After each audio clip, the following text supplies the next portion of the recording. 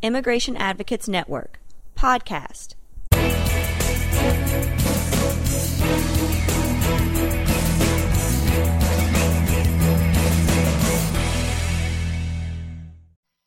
Hello, welcome to the Immigration Advocates Network interview with Gail Pendleton, co-director at Assista Immigration Assistance.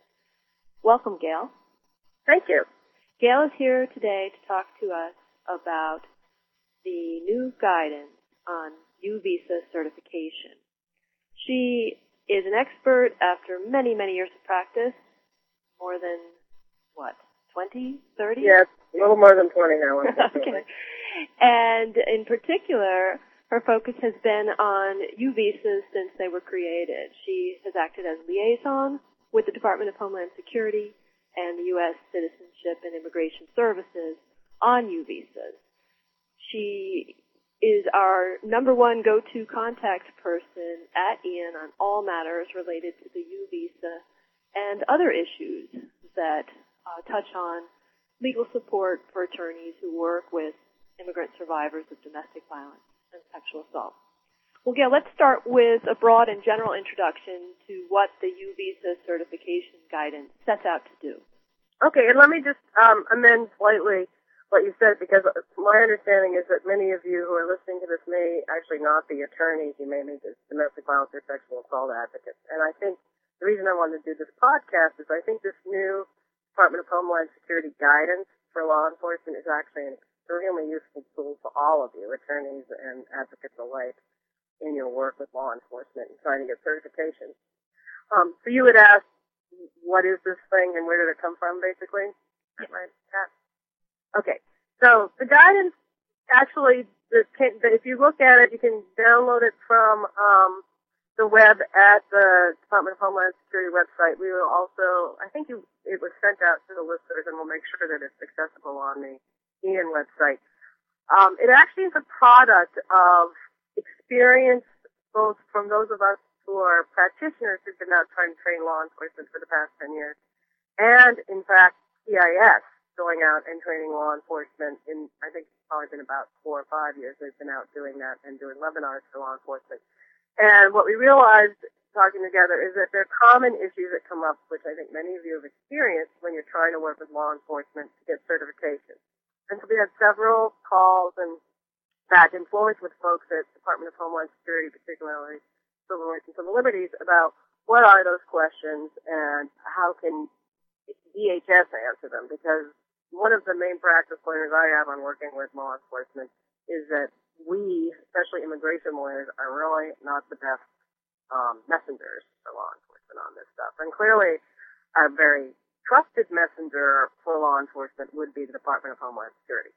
So what you'll find in here is not only some basic, outline of what it is and what the job of law enforcement is, but actually addressing some specific issues that have come up in the experience we've all had out in the field. And so hopefully this addresses many of the questions you've had raised by law enforcement when you're working with them. One caveat would be is if you're seeing things that aren't addressed in this guidance, let me know, because we are having this fairly productive dialogue, at least with the folks at headquarters, on what else law enforcement needs from the Department of Homeland Security. All right, and to give the guidance some a setting, let's talk about the U-Visa itself. What are the components and elements of the case? Right. So probably most of you have done some work on U-Visas. I'm going to actually organize the eligibility requirements by who should be doing the most work on them. So what the law enforcement certification covers that are basic eligibility requirements are that this person is a victim and they are a victim of one of the qualifying categories of crimes under the U-Visa. So those are kind of two different things, and we'll come back to those later. They do certify that they possess information about the criminal activity. That's usually not a problem if everything else is happening with the certification. And the key part is that they certify that they were helpful, are being helpful, or are likely to be helpful in an investigation or prosecution of a qualifying crime. And it hopefully will provide some detail on that on your certification. We can come back to that later if you'd like.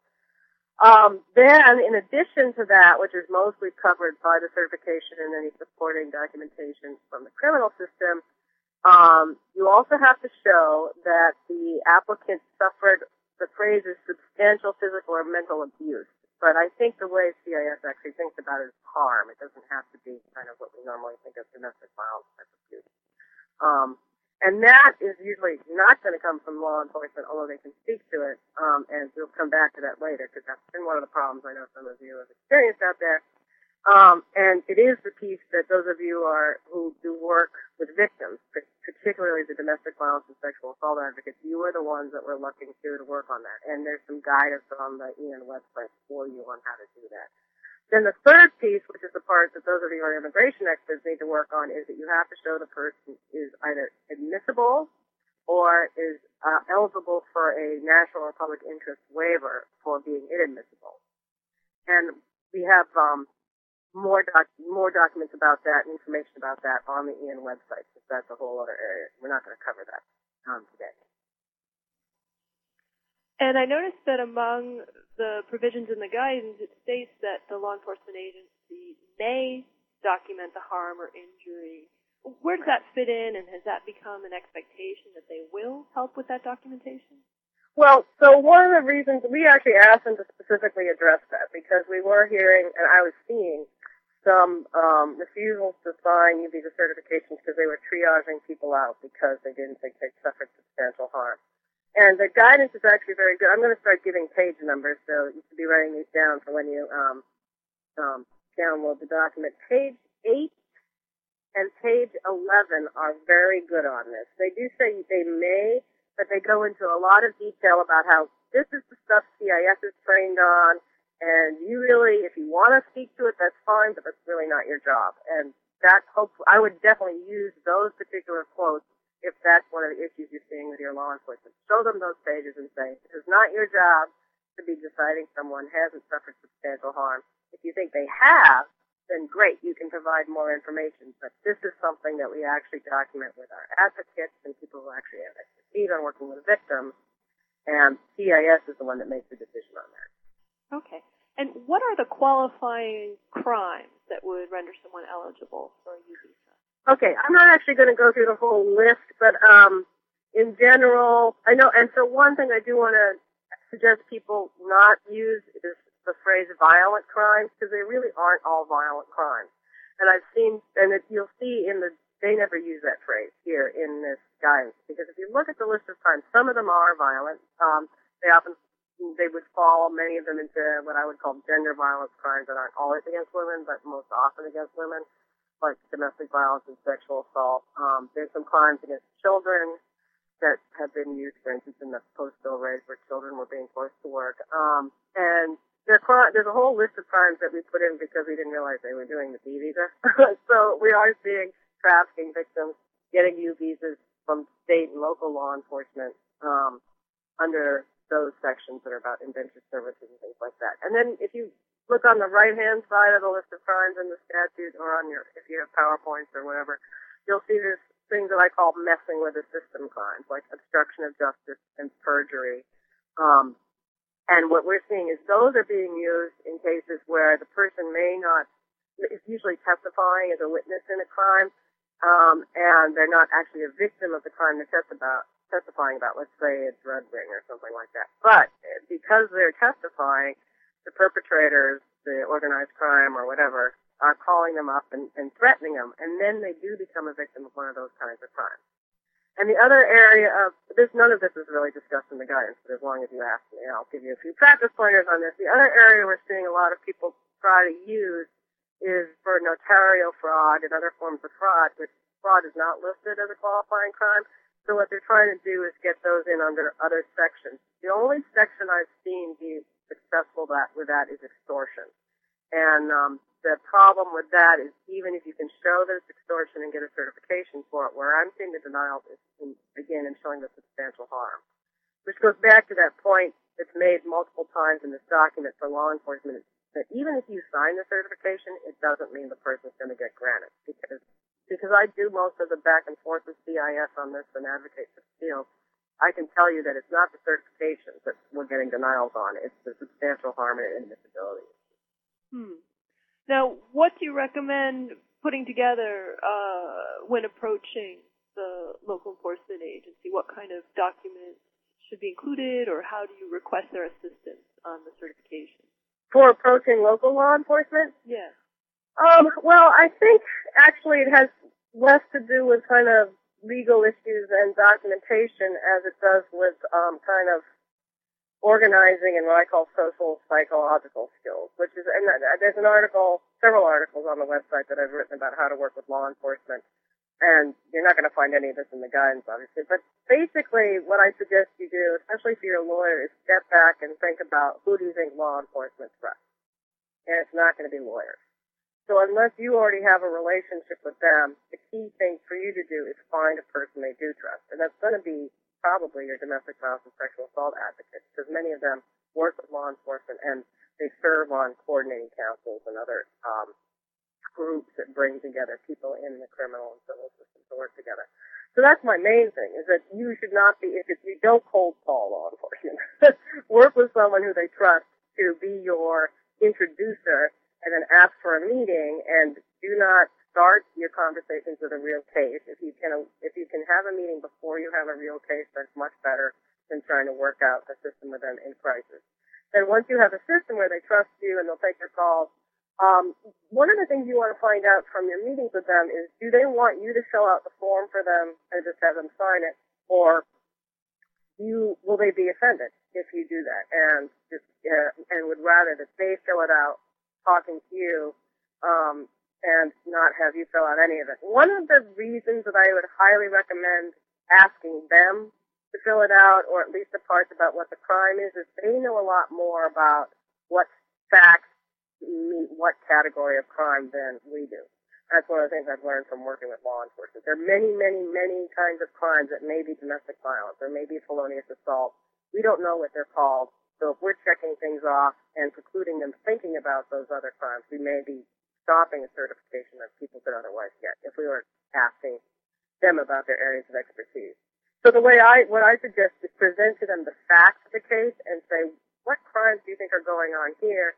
And let's remember what the categories of crimes are in the UVisa statute. Do you think any of these are going on here? For instance, domestic violence can cover anything from misdemeanor assault to choking to stalking, none of which are listed as crimes.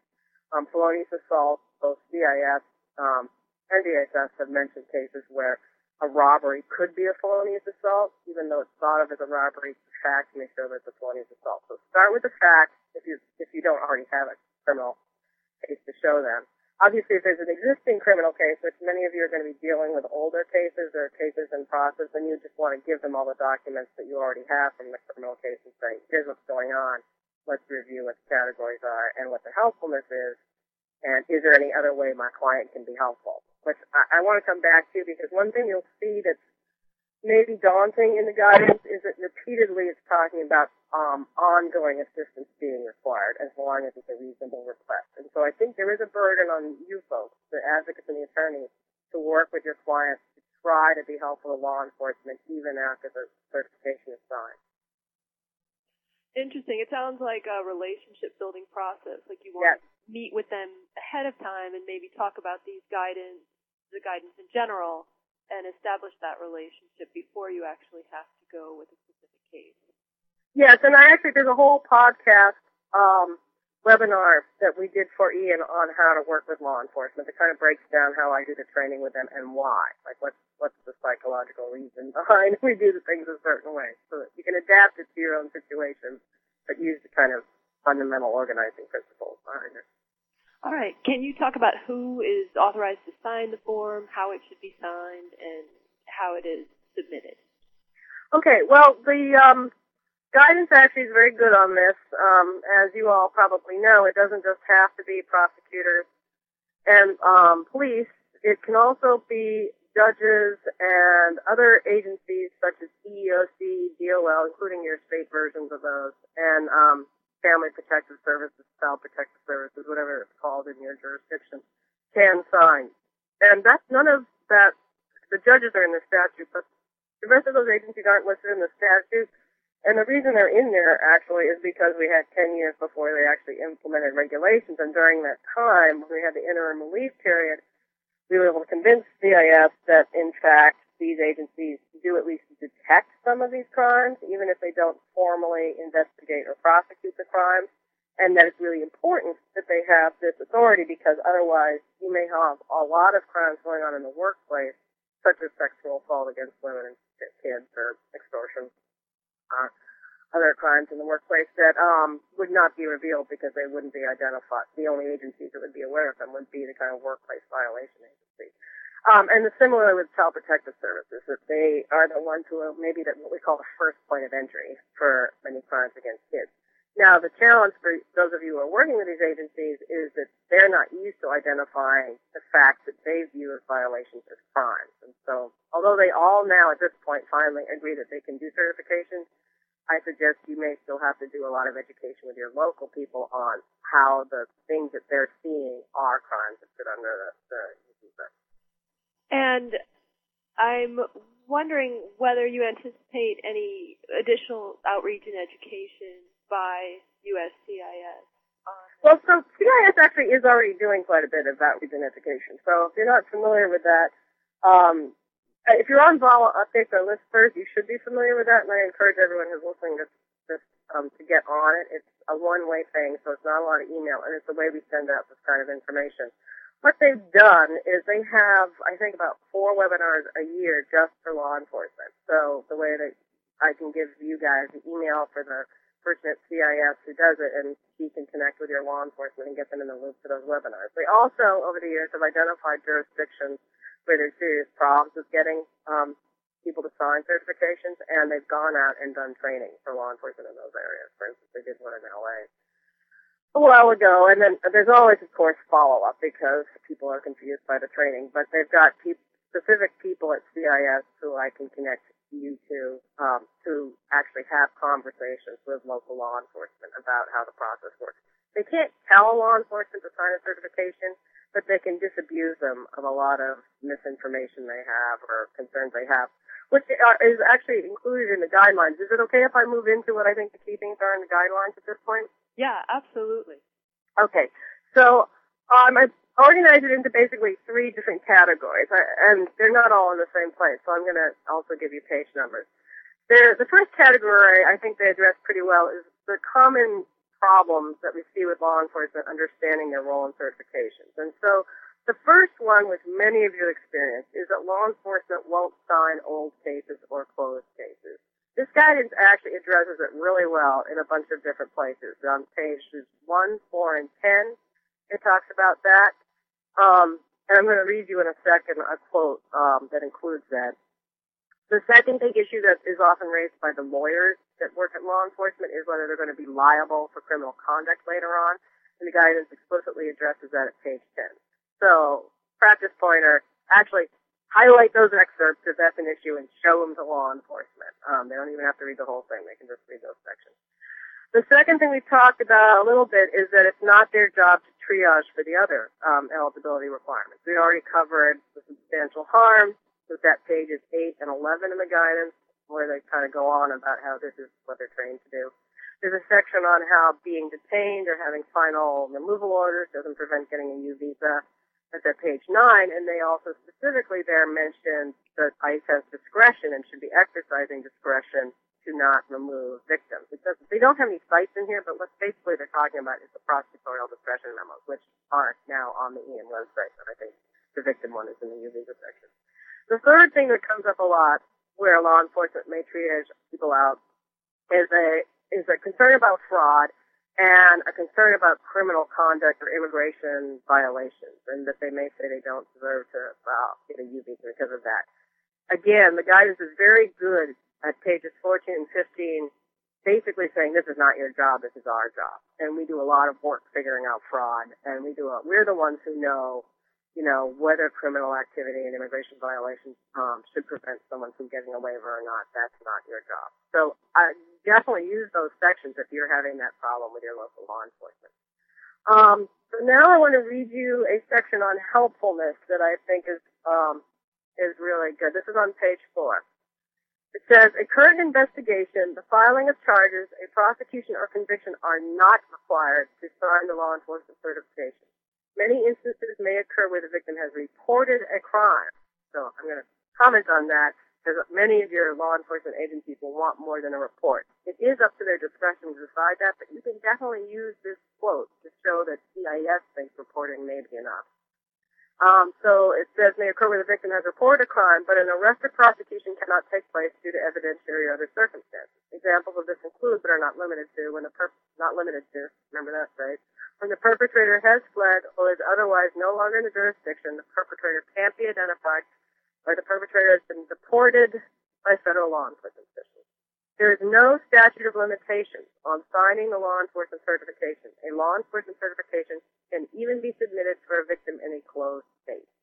You've got it right there that you can use with them to tell them this is what the law is for. And then there's this doesn't cover a lot of the kind of big picture reasons why they might want to do it, but it does talk about in some places why Congress passed a law. And I think the important point to make with law enforcement about closed cases is that the goal here isn't really just to help with individual cases, it's to encourage this population that's living underground because they think they're going to get deported if they access the criminal justice system to start working with law enforcement. And so that's why it's a very broad statute and includes old cases, because you want to encourage immigrant communities to be working with law enforcement. Okay, so then this is where, though, in terms of helpfulness, the unreasonably refusing to help comes up quite a bit. So one practice pointer for all of you is that since one of my jobs, in addition to working with CIS, is to give technical assistance to you, is if this is a concern for you, that you have a client who doesn't want to continue to be helpful or stop being helpful, contact me and we can talk about how to rectify that. Because that could be a problem with getting the certification or for getting a green card down the line. Because they do have to, although the statute doesn't actually say you have to provide ongoing assistance, I don't think it's wrong for them to view that as one of the goals of the statute. Because there were two goals of this statute, not just to help victims of crime, but also to help law enforcement. And for those of you listening to this, you need to keep that second point in mind all the time, because it's very different from what most of the other work we do with immigrants is going to be about. Okay, so then the other piece I want to actually read to you is about what crimes might qualify, and that's on page 13 that I'm going to directly quote for you. And the point here is that this is the kind of practice pointer here for you is that this list of crimes that are in the statute is a category, the list of categories of crimes, which is what the introduction to the regulations on U visas say, and that's really important to remember, as I said earlier, because it means the crimes don't actually have to be called what they are called in the statute, and that it could be something that was either not initially investigated and ended up being charged. It could be something that was initially investigated, like domestic violence, and you end up being charged with something else. Or it could be something that isn't called any of the things in the crime, but the facts show that it's one of the qualifying crimes. So let me read you what they had to say about this. Law enforcement certification is valid regardless of whether the initial crime being investigated is different from the crime that is eventually prosecuted. As long as a person is a victim of a qualifying criminal activity, that person may be eligible for a U visa. And then they go on to give the examples I just gave you. The one that actually I had suggested that they include in here that actually came from law enforcement is that often police will, for instance, show up from a domestic violence call at someone's house and then find drugs. And since they could put the abuser away for a much longer period of time for the drug trafficking or the drug possession, they'll often end up charging them with drugs. And the only way that you know it was domestic violence is because that was what the initial call was about. Your client may qualify as a victim of domestic violence based on the U visa, even though, it was only minorly investigated. As long as there was some investigation into one of the categories of crimes, the person would qualify. Okay. And just a couple other things. On page 8 and 9, one of the other issues that's come up with actually signing the forms is that the regulations actually go way beyond the statute and who can sign the forms. They say it has to be a chief or a supervisor. And we did a lot of jumping up and down and yelling about how that's not what the statute required. So what you see in here on pages 8 and 9 is basically their accommodation to that. And the summary of the accommodation is that as long as the chief or supervisor puts in writing who they're delegating the youth signing authority to, that's fine. And they actually suggest you do a letter And what I suggest you do is just make lots of copies of the letter, and every time you have a certification signed by someone who isn't obviously a chief or supervisor but has been delegated that authority, you just slap that letter onto the end, and in your cover letter say, you'll note that this is a designated UV supervisor, see the attached letter. And they, in fact, mention specifically that victim witness advocates can be designated use certifiers. So don't be limited by what the regulations say. Use pages 8 and 9 here to show that it's really very broad. And that actually more comports with the goal of the statute in terms of being useful to law enforcement. It's not useful for law enforcement if everything has to get funneled up through the chief. And then finally, the other big issue that I see in terms of just how certifications are filled out, which goes back to what your original question was, is on indirect victims on page 13. This is a very confusing concept for law enforcement, right? Because you're asking them, in their eyes, the victim is the child. This is the example they use here. And the most typical cases are either family members of murder victims or parents of sexually assaulted children. And it says here in this that it doesn't matter what the status of the child is. So you could have a child who was born here with undocumented parents. If the child is a victim of abuse by one parent, the other parent can be an indirect victim if they are helpful to law enforcement. And this does a pretty good job of explaining it. My practice pointer for you on this is that it's going to really confuse CIS if the certification identifies the child as the victim. The certification, and hopefully you can use this memo to help explain it to law enforcement, has to identify the helpful parent as a quote-unquote indirect victim who was helpful in the investigation of the sexual assault against the child. Because what I've seen is that CIS will send you back a notice saying, well, the child doesn't qualify, they're a citizen, why are you asking for it? And then you have to fix it and explain it to them and send it back. And it's much better if you get it clear in the certification that the focus of the eligibility is on the indirect victim parent who's providing the helpfulness, who's got the information, and who's helping with the crime victim, who is the child. It seems like the list of indirect victims, the list of qualifying crimes, all get to the sort of overall goal of creating protections for people who might otherwise be not willing to come forward or even being somehow coerced or threatened against coming forward. Right, and giving basically a tool for law enforcement to use. So if they show up at a crime scene and the woman's not talking and the male, I'm going to just use the gender norms here, even though it's not always true. The male speaks English, the woman doesn't speak English, and she won't talk to them. They can say, if the reason you're afraid is that we're going to deport you, A, that's not our job, and B, you should know about the U visa. Or they can have their victim advocates do that once they are brought into court. We do training for judges, and that's what we suggest they do, is that their victim advocates notify victims who show up. The reason they're afraid of talking to the judge is that they think they're going to get deported if they do, because often the perpetrator told them that that's not true, and here's some information about the U visa. So you've identified maybe 3 or 4 main areas of helpfulness with this guidance. Were there any remaining concerns that the new guidance failed to address or that you hope might be addressed in the future? Well, I don't know to be honest with you, I don't know what to do about jurisdictions that refuse to do it, mainly because I think of the anti-immigrant political climate. We did try, we're working on VAWA 4 right now, legislation, and we tried to get an exception to the certification requirement where you can show that law enforcement won't sign it, and it's just, the political times right now are so bad that I'm not even sure we can't get that, and I'm not even sure we're going to get anything of the immigration improvements that we need. So, unfortunately, I think what this means is that we're all going to have to hold the Department of Homeland Security, the U.S. Attorney General's office, and Department of Justice accountable for spreading the word that everyone should do it. And actually, there is a quote in here from DHS saying that they encourage all law enforcement agencies to have a program for U visas, and they suggest a couple of the best practice sections on page 8 that gives a couple examples of how they can do it. But again, unfortunately, you can't successfully really sue law enforcement for failing to sign because it is discretionary on that part. So it is, again, an organizing issue.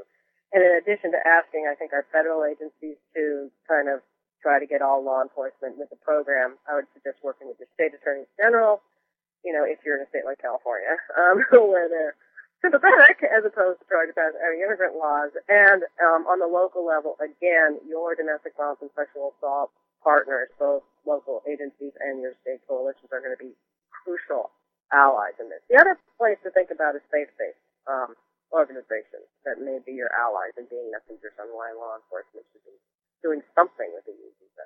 So again, unfortunately, I don't think there's a lot more than just kind of trying to influence them to do it at this point that we can do. Is there anything else that we should cover now, Gail? And what resources would you like to point out at ASISTA, and how could people reach you for follow-up questions?